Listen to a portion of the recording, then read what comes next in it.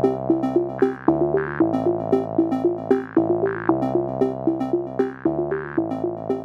everybody. Welcome to Read, Watch, Play. I'm James. I'm Corinne. And I'm Justin. And on this episode, we are going to be talking about Batman The Dark Knight Returns by Frank Miller with Klaus Janson and Lynn Varley. Keen listeners will notice that Cleo's not here this week. She was captured by a Goblin King, so she's going to be back for our Watch episode. We'll talk about all that a little bit later, but for the time being, she's going to miss this in our Passage episode. But she'll be back safe and sound as soon as she, braves the perils of young adulthood. Goes through a journey of self-discovery. Oh, yeah, absolutely. It's going to be great. But until then, we talk about Batman. This is a weird book. I'm really curious about y'all's experience with it prior to this and reading it now, especially because I know, Corinne, you're not really big into comics in general, yeah? That's true. Comics are not really my thing. There's some comics that I'll occasionally buy one-off comics of particular, fandoms. For example, the Legend of Korra Turf Wars comics. I own both of those books and have read them. But I'm not really a classic comic book person. I've read a bunch of webcomics, but it's very, very different from the superhero genre. The end.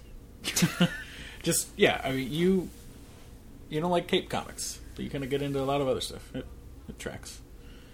I have read a lot of Cape Comics. I spent almost a year interning at Marvel back in the day. I've kind of always been a fan. And that said, I had managed to never have read and also managed to keep myself in the dark of most of the major plot points of The Dark Knight Returns.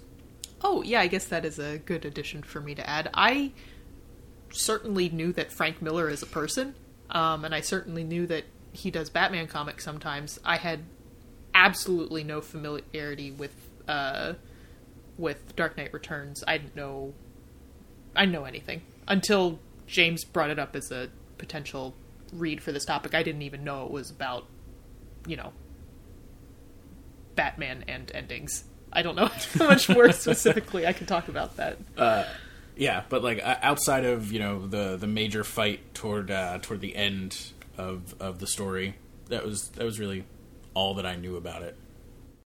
That's really interesting. I didn't know, Justin, that you had not read this before. That's going to be cool. So I've actually read this a bunch of times before, which is interesting because every time I read it, I find something new that I admire about it and something new that I just hate about it. So, yeah, I've got a complicated relationship with this one. Have you ended up finding yourself liking things that you hated previously? No, never. Okay. The one exception to that was the first time I read this, I was in high school, and I thought it was just kind of boring. Not even because I was looking for cooler fights, but mainly just because the order in which I read a lot of Batman made this kind of a weird one for me because it's something. I guess this is the one thing that I've come to appreciate that I didn't love at the time. When I first read this, I didn't realize how many of the ideas that feel really central to Batman to me and a kind of a more interesting exploration of Batman actually originated, or if not originated, were popularized here in this run that a lot of other writers have run with later. So to me, it felt a lot like it's just oh yeah, Batman as an adult still haunted by the death of his parents in a way that can be represented through actual psychological terms. That's not actually something that was explored a ton before this. So that's the one thing that I've sort of come around a little bit on is just some of the stuff that felt kind of tired to me the first time I read it. I didn't realize how fresh it would have felt back when they came out. So I give Miller a bit more credit for that. But yeah, we'll get into all of that a little bit later. Yeah, as far as comics in general go, I read a fair amount of comics, but my big thing is I follow creators, not characters. So I happen to have read a lot of Batman, but that's largely because DC has a tendency to put a lot of strong, interesting writers on Batman, and Batman has kind of proven himself to be an interesting canvas for a lot of people to do a lot of different things. So you happen to get a lot of a lot of the big talented, but also established writers. So when you're kind of coming into comics, it's a really good place to start when you want to discover some of the the big names and some of the places they did some of their really early cool work. So I've read a lot of Batman through that, mainly just because there's a lot of Batman that happens to be really interesting. Before we get too far in this, I'll give kind of a brief summary, especially since, I guess, now that I think about it, there might be a significant number of people who aren't familiar with the plotline for Dark Knight Returns. So Batman The Dark Knight Returns is a Batman story set in the future that is also the present, because this was written in the 80s, and it's basically all still the 80s, just sci-fi era a little bit. And in it, Bruce Wayne is coming up on 50, and Batman's been retired for something like 10 years. And it's kind of the extent where a lot of people, especially young people, have started to kind of forget about him. And in that time, society has regressed a lot. A lot of the big supervillains seem to have sort of fallen back. A lot of them are in Arkham and have seemed to have just sort of given up on trying to escape without Batman there to oppose them when they get out. But in return, this new kind of street gang has risen up called the Mutants, which are going to be interesting to talk about later. And so sort of faced with this reality, Bruce Wayne is sort of keeps telling himself that he's too old for this. He can't go out and do it. And sort of the beginning of the story is about him sort of getting pulled back into his life as Batman. And then he goes around solving everyone's problems with punching. But yeah, so I would say that's about where I would draw the spoiler line for Dark Knight Returns. Is there anything else that you all think is important to bring in pre-spoiler break? I mean, I think we would talk about this pre-spoiler break anyway. It's probably worth looking at the parallel of Gordon's story in this. You learn very, very close to the beginning that Gordon knows that Bruce is Batman, and they have a sort of relationship coming out of that, and Gordon himself is being forced to retire as Bruce is sort of unretiring. Yeah, Gordon, and they said Gordon is, coming up on 70? Yeah, he's 70, and Yeah. So, yeah, Gordon is sort of being pushed out just kind of because he's kind of getting a bit older, and they're kind of talking about who the next police chief commissioner is going to be. One thing that I always think is really interesting about this book as a whole, I really like talking about The Dark Knight Returns with people. I think largely because I'm so conflicted about a lot of it, and that makes me really interested in what things spoke to other people and what things other people maybe didn't like as much, because I think very much to its credit, there's a lot there. It's a pretty dense book, kind of visually and thematically. I think it's the kind of thing where sometimes I think that there are a lot of sort of loose ends thematically that he doesn't really tie up, but then I'll come back to it again later and read it, and I'll feel like those themes do actually feel sort of sufficiently fleshed out and explored. So it's in a lot of ways, it's really well crafted, but I don't know, like I feel like even just like the best way I can put it is just like the dialogue is terrible. Right? Yeah. Like it, even just from like a really basic perspective, I feel like that's the best way to think about it, right? Where it's this really well crafted, interesting thing. I very much don't agree with Frank Miller's politics in general, nor do I agree with his politics specifically as they are expressed in this book.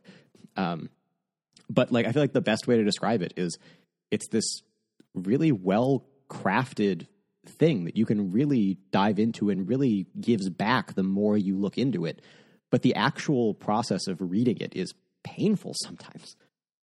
The only part of it that I think I enjoyed was like chunks of Bruce's internal monologue through the thing, because a lot of it is told through like what he's thinking moment to moment during like action sequences and stuff. And while a lot of that was about similar to the quality that you've kind of given it, I think there were moments that stuff was like good and interesting, and that was kind of about as far as I went with giving much credit there. There was a bunch of it where I was like, man, this belongs on a Welcome to My Twisted Mind MySpace page. A lot of it. Oh yeah, and it's something that I always genuinely struggle with, just because I mean this was before my time, right? Like this came out before I was born.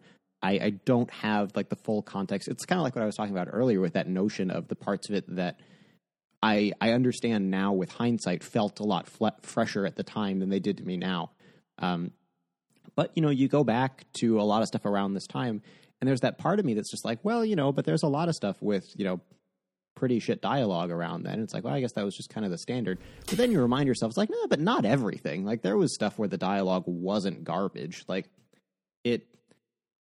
I don't know, it's a little bit hard. It definitely kind of reeks of that, just like, super edgy, grimdark kind of stuff that, again, I try and remind myself it maybe felt a bit better then than it does now. I can't really speak to it, but I try to not, I don't know, maybe that did feel more interesting at the time, and everyone has just pulled from that since, and that's why it just feels so tired and dumb. But yeah, I definitely think it's something that, like, hasn't aged as well as a whole as some of the, like, ideas and concepts have. And I mean, even then, like you said, the ideas and concepts themselves have, like, become such a strong part of Batman canon that they're even harder to appreciate.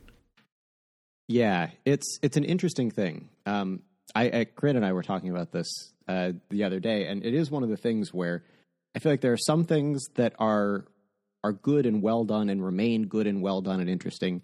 There are some things that just are bad and were bad.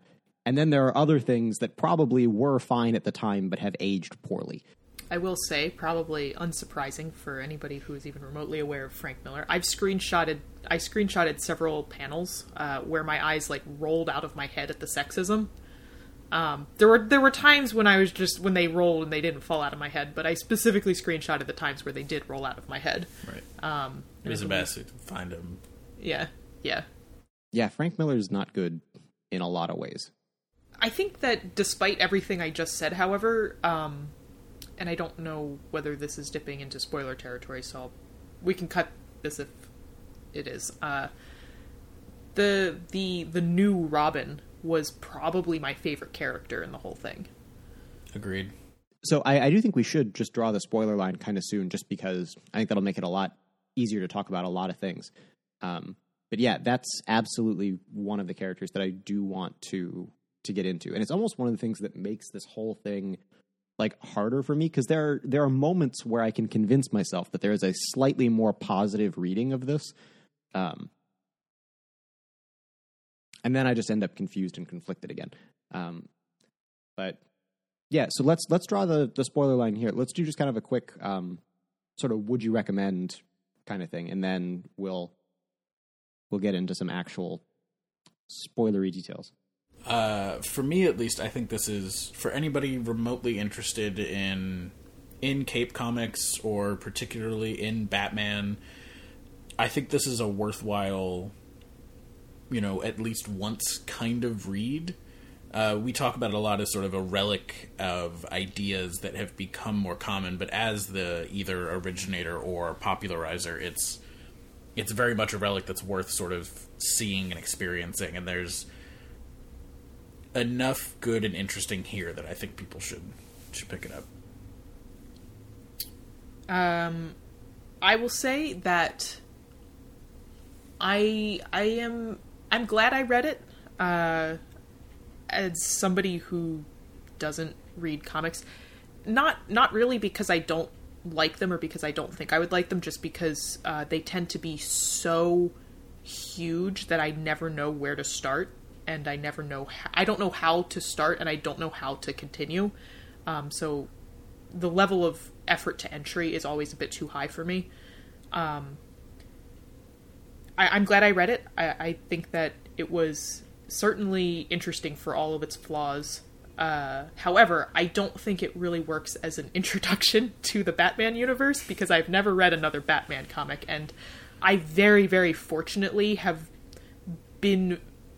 I've known enough people into comics, and I've heard bits and pieces of other, like, comic book storylines and other, like, Batman mythos, and just been inundated with the general, like, Batman mythology that all of pop culture is saturated with, enough to understand the dynamics at play. However, the book itself, it sort of demands that the reader be very familiar with Batman and with his history and with his history with his friends and his villains and all that sort of stuff to sort of appreciate the gravity of a lot of events that occur. And I think that if you're not familiar with that, it's not going to land as well. That's a very good point. I'm going to take a little bit of a cop-out on this one because I feel like, for me, the big thing is you already know if you want to read this. And that at the end of the day is kind of the biggest barometer. It's kind of so widely considered such a monumental work. I feel like there are probably very few people who are, because it like you said, Corinne, because it's not a great first Batman thing. It's the kind of thing where you're either already interested enough in Batman that you came across this as something that was recommended to you and started thinking about like, oh, maybe that would be interesting. Or you probably weren't necessarily aware of it, and there are probably better places to start. So it's a little bit of a cop-out answer, but yeah, I think, Corinne, you're exactly right when it kind of comes down to it. That background helps a lot. I don't think it's strictly necessary to get at a lot of the ideas. I think, kind of like what you said, a lot of the stuff that everything that you need to like understand the basis of the story and what it feels like Miller is trying to get at, you probably have just via cultural osmosis. But if you really want to sit with it, yeah, you're probably already familiar enough with Batman to have put this on your list or not. So I don't know if my opinion is going to sway anyone one way or the other. If people are looking for like first Batman things, I personally really like Long Halloween and Year One. I think Year One was also Frank Miller, and is less shitty than this. If I remember right, Long Halloween though is my like just favorite Batman comic. Handful of other ones are up there. Grant Morrison's stuff in general is really good. Not a good intro, but is strong. But anyway, if someone is looking for like a good first thing, Year One and Long Halloween might be good places to get started. It might even get you a lot of what you need for this one to sink in a bit better. And if I remember right, I want to say that Miller wrote this and then Year One kind of in close proximity to one another. And so he sort of did it as a closing out of Batman's story, and then sort of a rebirth with kind of going back and telling that origin story again, which is kind of a neat thing. I think they were practically back to back because Year One was early 87, and I think this was late 86. Yeah. Which is kind of a neat thing. Another one of those things where it's just like, yep, that's a cool, interesting thing to do that a really shitty guy was smart and creative enough to put together. Anyway, yeah, so that's my would you recommend. So I think we should draw the spoiler line here. Yeah. Speaking very briefly, we don't really have a what's coming next because if you've been listening to our last topic, you already know that this is our last topic. And that's why we're talking about endings. So we don't have a topic coming up after this. However, this topic is going to be this Batman. And next, we're actually going to be doing Passage because we moved our episodes around a little bit to accommodate Cleo not being available to record today. So next up is going to be Passage by Jason Rohrer. And after that, we're going to be doing Labyrinth, directed by Jim Henson. And then we're going to be closing everything out with our endings topic episode. And that'll be that. But for now, let's talk some Dark Knight Returns spoilers. Considering that, talking a bit about Robin was what sort of brought us to the spoiler break, I sort of want to continue on that thread and say that the new Commissioner and the new Robin, despite it feels like they were almost like accidentally like very good characters. I don't think that I think that each time we saw like Frank Miller deliberately put thought into them, it was terrible. But when they were just sort of like, filling a role in the story and he wasn't thinking of them directly as women, they were great. It's one of the things, like, almost to to Carrie's credit, I guess, like, the thing I thought was most interesting was that Bruce as Batman, being written by Frank Miller, just treated Carrie like he treated all of the Robins. Like, it was very much like, here's what I'm going to tell you to do. I need you to do this. I need to rely on you. And then they would listen, like, she would listen to an extent, and then she would break the rule in order to do something that was, like, necessary and important. And he would, like, show, whatever amount of appreciation Batman's going to show for something like that. And then they continue on. And it, like, very much reminded me of sort of the way every Robin relationship is. And the fact that this relationship wasn't different or weird or overprotective or, like, all the things you would expect coming from Miller was just kind of interesting to me. I didn't love this panel that I screenshotted. Yeah. Yes. It's that's yep. Auditory medium, theater of the mind. Yep. This is working great. Yeah, for reference, do you wanna give that a quick description? Sure thing. I will give this a quick description.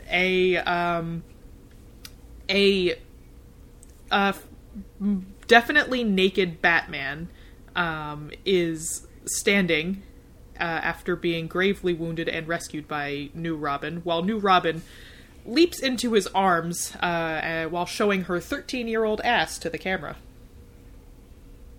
Yeah, it's not a great one. Yep. And that was the last time Frank Miller thought about the fact that Robin was a girl, and then it was great after that. Yeah, it really is one of it. I thought about this primarily not on this reading, but on the one before, where up until then, I really had just kind of thought of this as having just like a pretty shitty treatment of women in general, which I still think is true.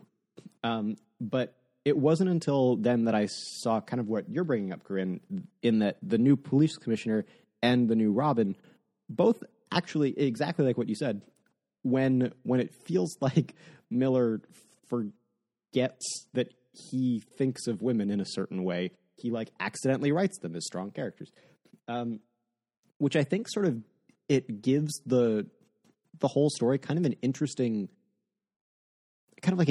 undertone, because Miller is clearly disgusted with the state of society. And his views feel very old man yelling at cloud. But yeah. And we can I want to get into those later. Because it's a bunch of frankly it hits the point where I'm just like I'm just always going to disagree with Frank Miller's politics in a million ways. But this book is largely about Frank Miller's politics, I think. So that's fun. But there is kind of this weird implication that this previous generation of almost exclusively men has fucked up pretty bad.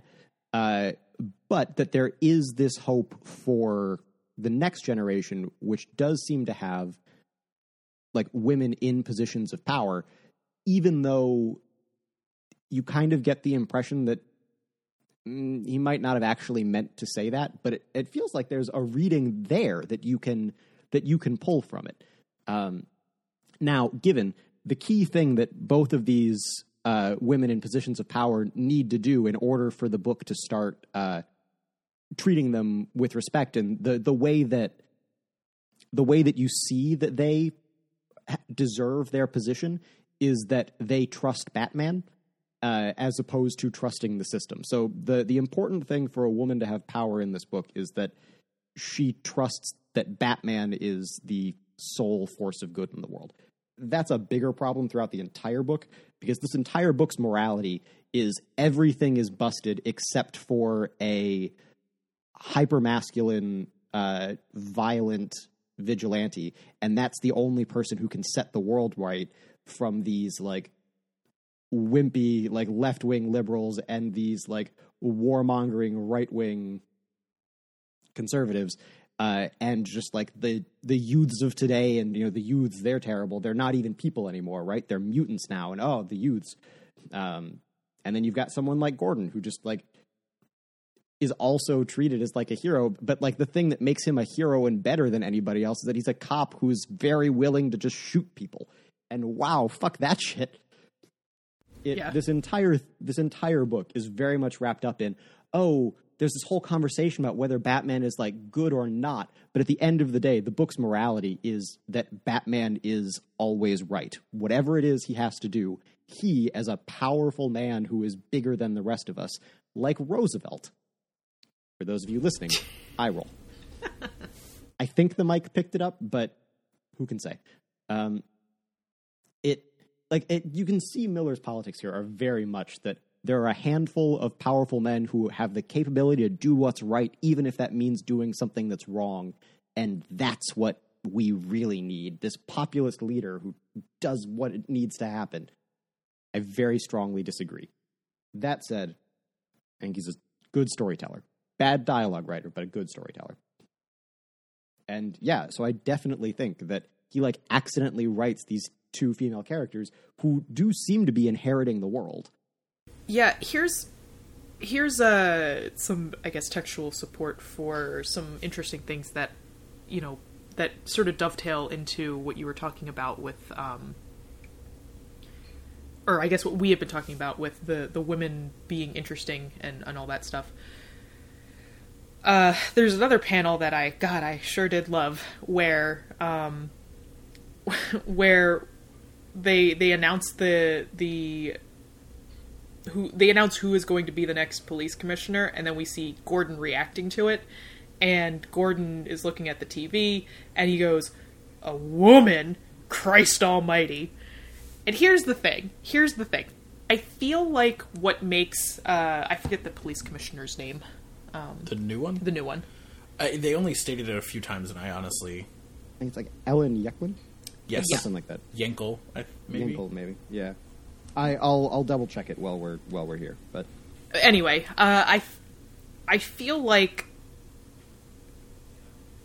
her role in the story was to be somebody who came in with strong opinions opposing Batman. And with a stellar record and a dark horse pick. I feel like, you know, that character needed to fulfill that role in the story.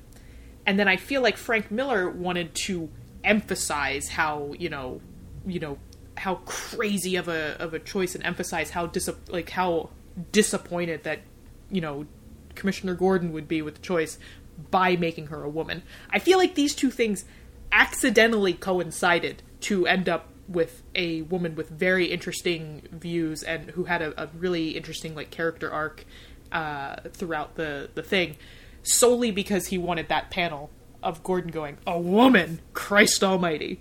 And everything else was just the needs of the story made this character, who was a woman for that panel alone, into an interesting character. Last name, Yindel. Yindel. Yeah.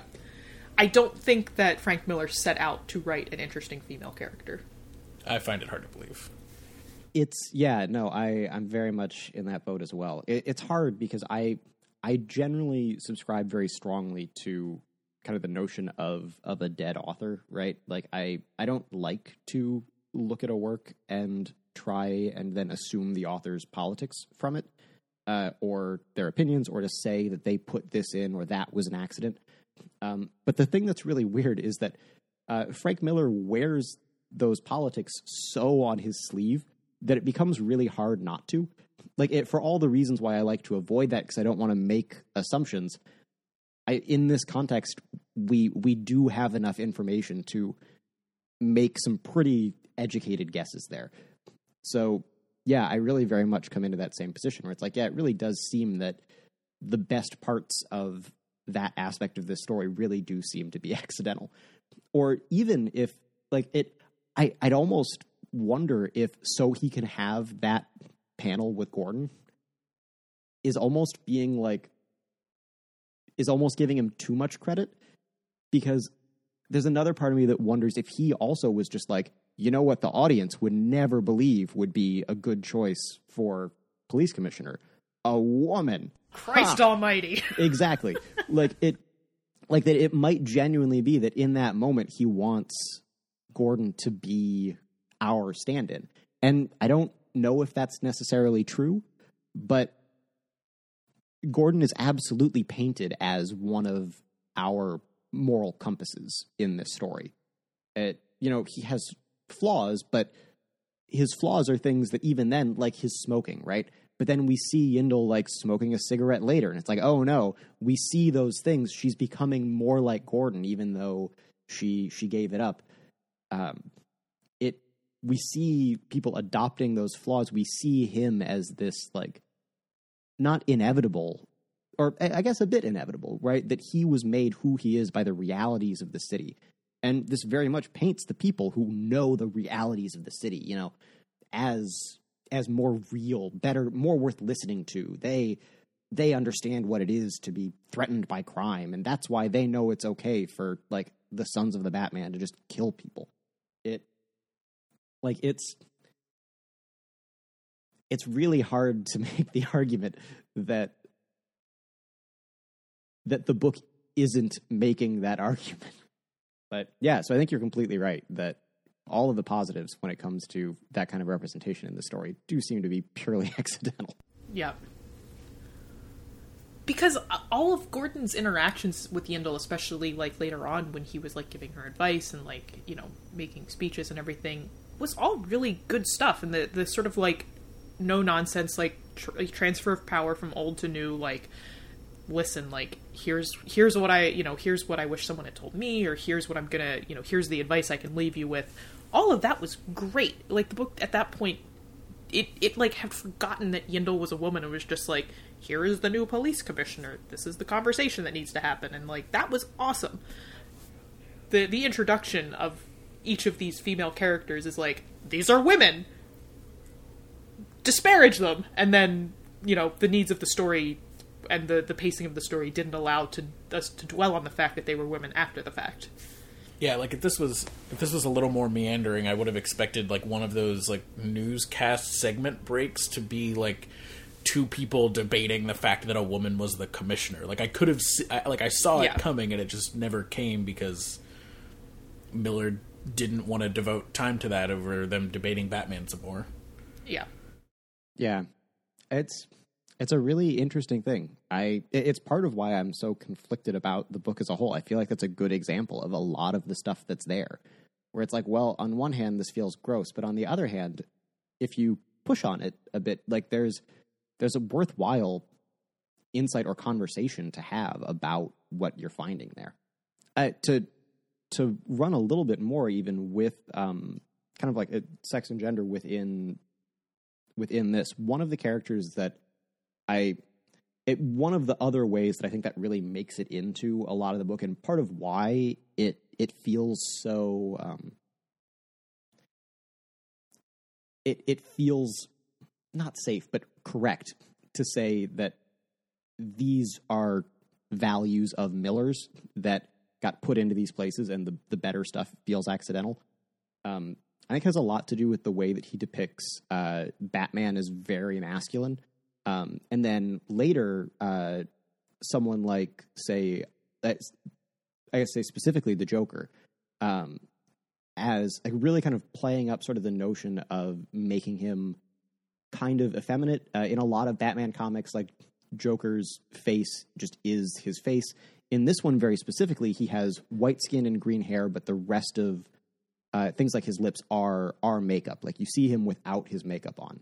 And there are scenes where you see him putting on makeup and things like that. He uses like the lipstick that he was wearing as like poison. Like Miller really ascribes a lot of these like he makes part of the Joker's villainy that he is feminine in this way. And it's weird little stuff like that it really feels like just sort of pervades the rest of the book. Kind of your standard run of the mill, just like Miller dialogue where just rape comes up a lot in that really shitty 80s way. Like it's all those weird little things, and just even like the mutant leader at these big like plays of masculinity. And there's part of me that always wants to read the book as critical of these hyper masculine characters, but I think that for me, Joker is always the one that really kills that for me. is that at the end of the day, the biggest like villain in the book, it's like, no, like it, even his suit looks like he's wearing like shoulder pads as opposed to like Bruce's suits or anyone like that, where they just look big and burly. I feel like that's one of the big ones where I'm still waiting to find like an accidental good in it. And I don't think it's there. I think at the end of the day, it's just really celebratory of that kind of bullshit. Yeah, I mean, queering villains to make them abhorrent to the mass audience is nothing new. Oh, absolutely. So, and I mean, it's maybe slightly more subtle with Joker, and very, very slightly. But the example that I thought you might have been getting to was the very minor appearance of Bruno, who's just like the random like liquor store robber that has grabbed a couple of former mutant henchmen and is, very briefly stopped by Batman. It's just like, I don't know. I feel like every other thing that like I find myself taking issue with in this, I can usually find at least some part of it that makes that interesting. And this one has just never been the case. Yeah. One thing, before we get too far away from some of the really bad art, one of my favorite things about this is that occasionally the art is hilarious, but it's almost always in the bits where Batman and Robin are going somewhere. A lot of the shots of them, like, in the air, they're just in completely nonsense poses that look like they're just, like, posing to be awesome. A lot. Yeah, this one I like a lot. Yeah, where they're flying through the air and they're both just kind of doing like karate pose, like, which specifically I say because it's the 80s and that meant something then. I think this one, like, I think anybody who's read the book and is listening to this episode is probably very capable of picturing this panel that I just pulled out, because it's like the panel that people use when they're talking about like this book and Batman and Carrie Kelly. It's just like, here they are, actioning. There's another one that I like a lot that I just found. This is Batman and Robin running. This is as they're leaving Selina's apartment, right before they run into the cops. I don't have a page number for anyone with the book. Oh, it's page 136 for anyone who happens to have the same edition as me handy. But they're just in the bottom right corner of the page. They've just untied Selina, and they're running away. And I think we're looking at it. It's just such a goofy, it looks like something out of a newspaper comic parody of Batman, just like, quick Robin to over there, and he's got like thermite coming out of his belt for no reason that ends up being relevant in the next panel. But there's a handful of those. I actually, by and large, really like the art in this. Not always what it is depicting, but at least I like the way that it was drawn most of the time. But yeah, every so often you get something like that's just a gem. Miller, and the only things that I vastly did not appreciate was whenever Miller decided to do a close-up of anybody. Because apparently Frank Miller thinks the human face is the most grotesque thing in the world. I watched this anime recently that operated on the same premise. It was a treat. It was one of the weirdest things I've ever seen. Devilman Crybaby. Nope. One thing that I do think is interesting, this really is one of the big ones that I feel like feels tired when you've read other Batman, just because it's something that has been explored almost kind of ad nauseum at this point. Yeah. But it's kind of the notion of like, oh, but Batman does bad things, but for good reasons. What does that make him, a good person or a bad person? And who knows? Like maybe there is no such thing as just a good person or a bad person, and weird stuff like that. And it feels pretty tired at this point, but it is something that it has been made much clearer to me since my first time reading this, that's something that felt a lot newer at when this was originally published. I still think the comparison to FDR is weird, but I at least see where he's going with it. And to Miller's credit, this is something that I didn't really pick up on as much until this time. Bringing in an explicit World War II parallel makes me feel a lot better about the implicit World War II parallels earlier, where you've got like the mayor and his staff sort of looking to negotiate with the mutant gang and feeling it's like, no, these are obviously bad guys. And that feeling a lot like England with the Nazis during World War II, where you have these big parts of parliament that are arguing in favor of peace talks with Hitler, as opposed to kind of Churchill and a small other set who are trying to make the argument that no, he's Hitler, and that was not a super persuasive argument at the time for England in the situation they were in, and knowing that meant making sacrifices. However, the thing that I think is very funny is that at the end of the day, Miller does not compare Batman to Churchill, who he seems much more in line with because these were the conversations happening in England at the time. He compares him to Roosevelt because America. But beside the point. And even then, I think the Churchill comparison is a weird comparison. But I hadn't really picked up on the fact that it does feel like all that's intentional, which I thought was kind of cool. That was my big thing from this reading. I guess to sort of bring us around to endings, I appreciated that this being, like an offshoot of Batman, being a set of small graphic novels that Miller could kind of do what he wanted. And so we got the kind of closure that doesn't exist in Cape Comics, specifically with Joker, right? And we get that. This is pre-Killing Joke, right? Or is this post-Killing Joke? I believe this is pre. I want to say Killing Joke was later in the 80s or the 90s, or like just post-year one, but let me check that. Yeah, Killing Joke is 88. Okay. So, I mean, spoilers for Killing Joke, I guess, but I think we're past the spoiler statute of limitations here, but there's the implied ending of Killing Joke that Joker dies, but it's heavily implied, right? And in here in Dark Knight Returns, we get Joker's death, and we get that moment of Batman really grappling with the idea of I'm going to do this thing, I really intend to do this thing, and then not doing it, and then Joker laughing at him and supernaturally committing suicide. It's very vague and strange. But getting that sequence at all in a Batman comic is so even now is still something that just it doesn't happen. The whole point of Joker is that he's the representation of the fact that Batman will never cross that line.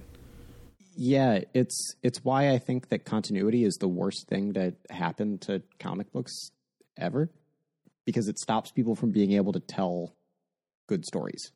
The fact that comics need to return to the status quo because you've got a bunch of people who still somehow think that there is any notion of continuity across 100 years of Batman comics. The notion that anyone would cling to that is ridiculous to me. Just absolutely ridiculous. And it's holding back the medium as a whole. Yeah. I mean, the fact that any time that a creator tries to break the status quo and to seriously change things and suffers such ridiculous blowback from this, vocal, some-sized group of the community, it's... Well, but even just that it puts an onus on the publisher to want to maintain the status quo because they need to be able to keep selling that thing. It's why the whole notion of Wolverine's going to die just feels stupid, because it's but then you're going to bring him back again for no reason because Wolverine is a popular character.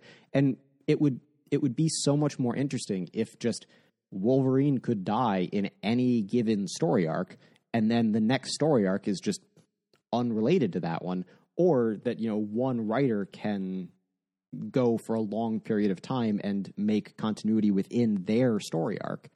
I don't know, it's a challenging thing. It's one of my big frustrations with comics. It's also part of why I like to follow creators, not characters, because I don't think that. I mean, you could stick any, you could put a bad writer on a good character, and that's not going to make it a good story. It doesn't make sense to me. And I think the best writers sort of do what you're talking about, right? Where they have these long established runs on these characters, and they sort of create their own continuity that they get to play with and have fun with, that may or may not become like a major part of the canon and the larger continuity. Yeah, or they'll do something kind of like this, where they frame it as like, oh, this is a side story, or oh, this is like something else. This is non-canonical, or anything like that. And that'll let them do whatever they want, and that creates a lot of freedom there. But you do get but the reality is that someone always needs to be writing canonical Batman stories, Yeah. Like it's, I don't know. It's something that I actively like find very frustrating. I think it's very limiting. It's a lot of why I read arcs and creators, not longer things than that. Yeah, it is something that I do think is nice about something like this, is that it can be self-contained, it can make those choices, and it just needs to deal with those choices. It also means that the onus is on that story to make that event meaningful. And in this, Miller does make Joker's death meaningful, because that means something about who Batman is within the context of this story. His end isn't just, and then Joker dies, and the next person who writes this has to deal with that. I'm out, and just drops the mic and makes it someone else's problem. Like, he needs to wrestle with that and needs to make it something that he did, as opposed to just like a flash in the pan, like kind of blockbuster moment to get you to read his comic because significant plot happens. Yeah. And to talk about the sort of the specifics of it, like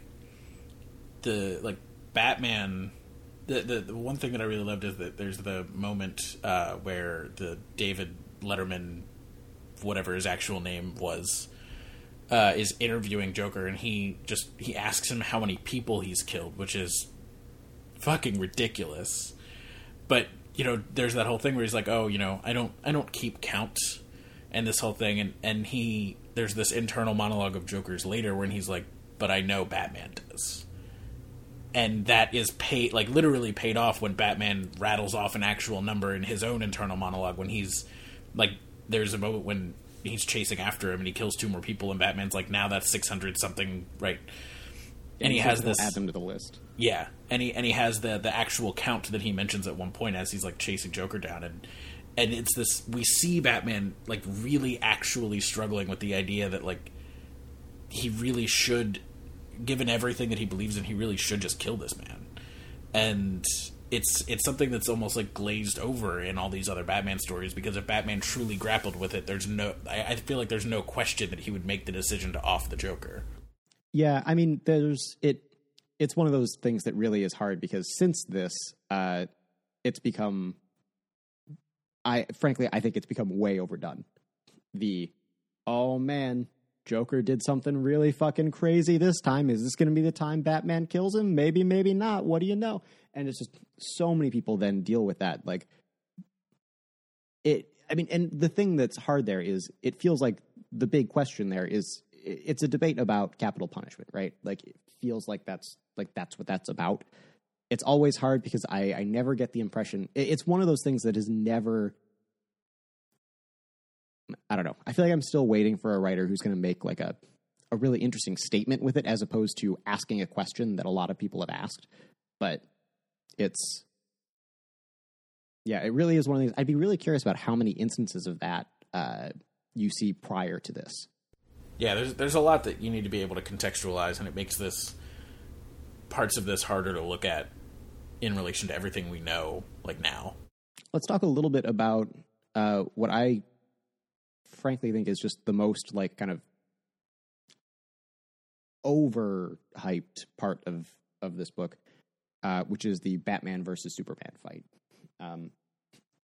Frankly, I really don't want to talk about this for super long, because I don't think there's a ton to say. It really does feel like it's that, like, oh yeah, conflict of ideals, whatever, but also it's the, oh man, Batman and Superman are going to fight. And I don't really give a shit. This is probably a kind of mean parallel, but this is this big hyped moment. Batman and Superman are going to fight, and it was a really underwhelming thing to me. And I don't know how much of that is that, like, you know, comic artists and writers of today have gotten, like, the medium has improved to an extent where, like, action in comics is better and more interesting than it might have been back then, but I feel like that's not giving enough credit to other good comics of the era. But this is a big thing, and it's this hyped thing, and Batman and Superman are going to fight, and it's going to be crazy, and it's going to be awesome, and I was not that impressed, and it felt a lot like Batman vs. Superman, where it was the same kind of thing. It was this it was this big hyped up moment, and there's no way to make it all that interesting, and so it just ends up being incredibly underwhelming or dull even. Yeah, I think one of the big things for me is just that I don't think that Frank Miller does, like, fight scenes super well, which I don't have a problem with, because I frankly don't really give a shit about fight scenes in comic books. But the thing for me is that it does end up going for about 20 pages, maybe a bit less, maybe closer to 15. But I mean, that's almost half of that volume, right? Like, that's... And would be a traditional comic book. Because these are, like, this is like 4 issues, but it's 4 double-length issues. Yeah, I think it's an interesting thing. Partially because it feels kind of inevitable with the way that the rest of the book is set up. But also, I think this is another thing where I really just haven't, like, settled on how I feel yet, because part of me feels like it's supposed to be underwhelming. It's supposed to feel like 2 old guys just, like, slowly just punching each other out on the street.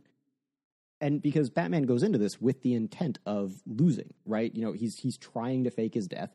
He's committing suicide via Superman. And that's the big reason why I don't really mind so much that it feels underwhelming. Again, because, like, I don't want it to be overwhelming, but I don't know. There are a lot of things that I like about it ideologically. I could just never, like, actually find that thing that makes it feel really special, you know? I'm not too up on... you know, as much as I've experienced Batman via cultural osmosis, I have not experienced nearly as much Superman via cultural osmosis. So I don't know how this general read is for either of you, but Superman felt weird. It felt like he was written really weird. He was, in my opinion at least. I just think that the whole thing is kind of ham-fisted when it comes to this character is a symbol for this, and Superman just feels like a symbol for an exceptional... the book feels like it's really interested in exceptional individuals should just run everything.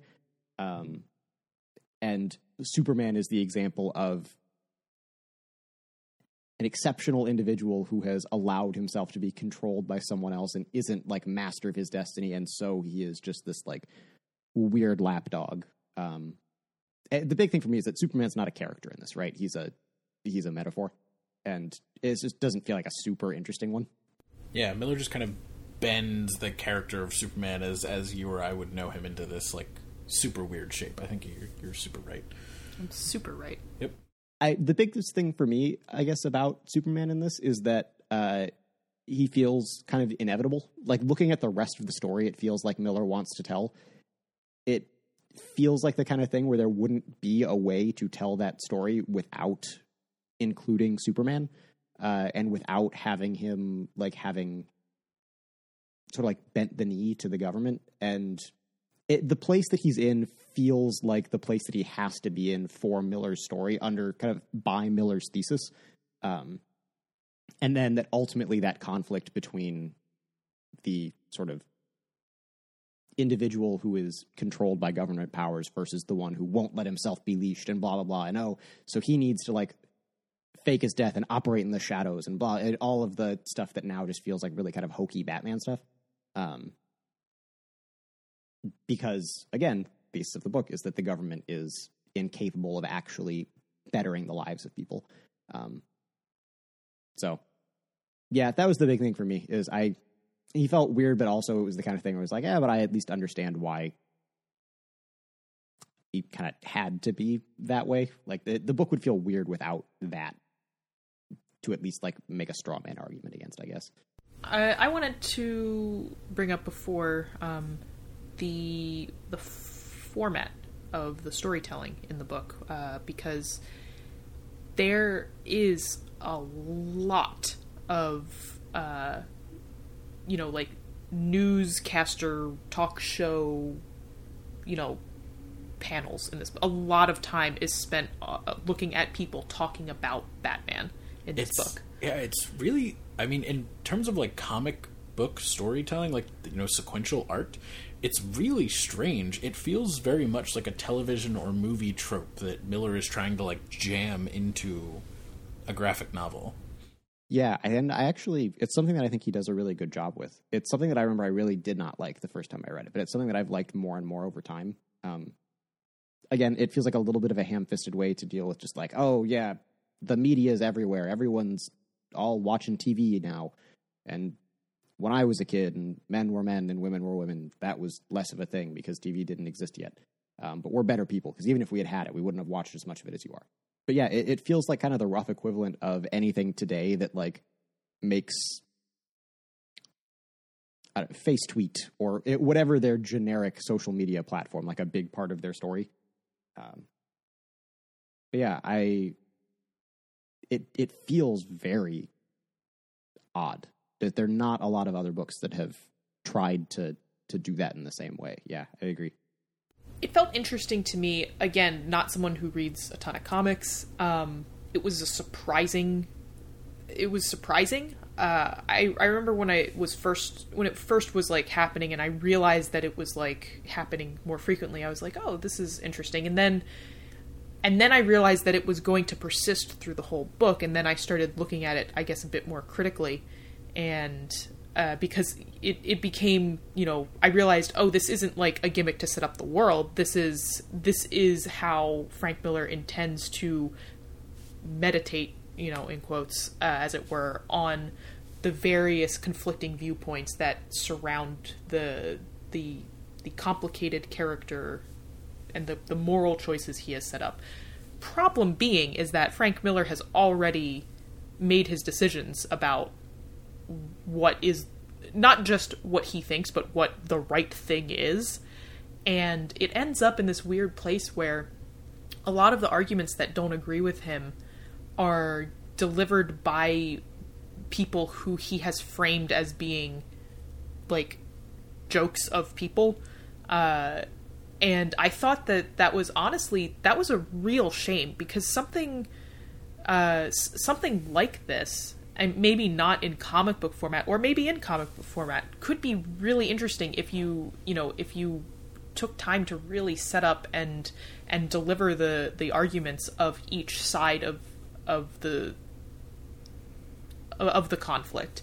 And I think it's a real shame that Miller, I guess, he had his ideas and, that's fine, but he came into the story already telegraphing to the readers what the right answer was. And I think that it could have been a very, very different and really much better story if we had gotten serious arguments from serious people delivered with serious dialogue, because, every time the psychologist spoke, you wanted to just like laugh at them and slap them in the face because they were made to be jokes. And they have interesting things to say if you don't set out, from the beginning to treat them as jokes and to treat their arguments as invalid. So really cool idea, in my opinion, completely wasted on somebody who had an agenda and a moral viewpoint to sort of get across from the beginning. Unless anyone has anything that specifically should be in this episode, I think we should end with that because I think that's the best summation of The Dark Knight Returns I've heard. It's all right. Really interesting idea and structure. Unfortunate that it was done by someone who clearly wanted to come in with it pushing a very specific agenda that they had from the beginning. First Batman comic I've ever read, and I'm nailing it. Really good at this. Yeah. I'm still even laughing at just like the Arkham home for the emotionally troubled as opposed to the Arkham asylum for the criminally insane. Yeah. Just, yeah, all the ways that he sets up that psychologist as like this like weak lefty liberal kind of quack of a guy. And it's just like, I'm not even going to try and elaborate. Yeah, you said it best. You said it right. Great. Sweet. So, yeah, let's go out on a high note. That's been The Dark Knight Returns. Coming up next is going to be Passage by Jason Rohrer. Slight change to our usual order, but in case you forgot 40 minutes ago in this podcast, that's what we're going to do. Then after that, Labyrinth back with Cleo, and then the topic, and that'll be it. But until then, thank you so much for listening. Thanks for listening to this episode of Read, Watch, Play. If you want to help us out, the best thing you can do is tell a friend about the show. You can also rate and review the podcast on iTunes. If you want to find us on social media, you can follow us at RWP Podcast on Twitter and like us at facebook.com/RWP Podcast. For our watch episode, which is actually going to be a little bit later, we'll talk about that. Oop, I just hit my cord, so I bet that sounded really bad. I heard it. Balls. Yeah, I bet it did.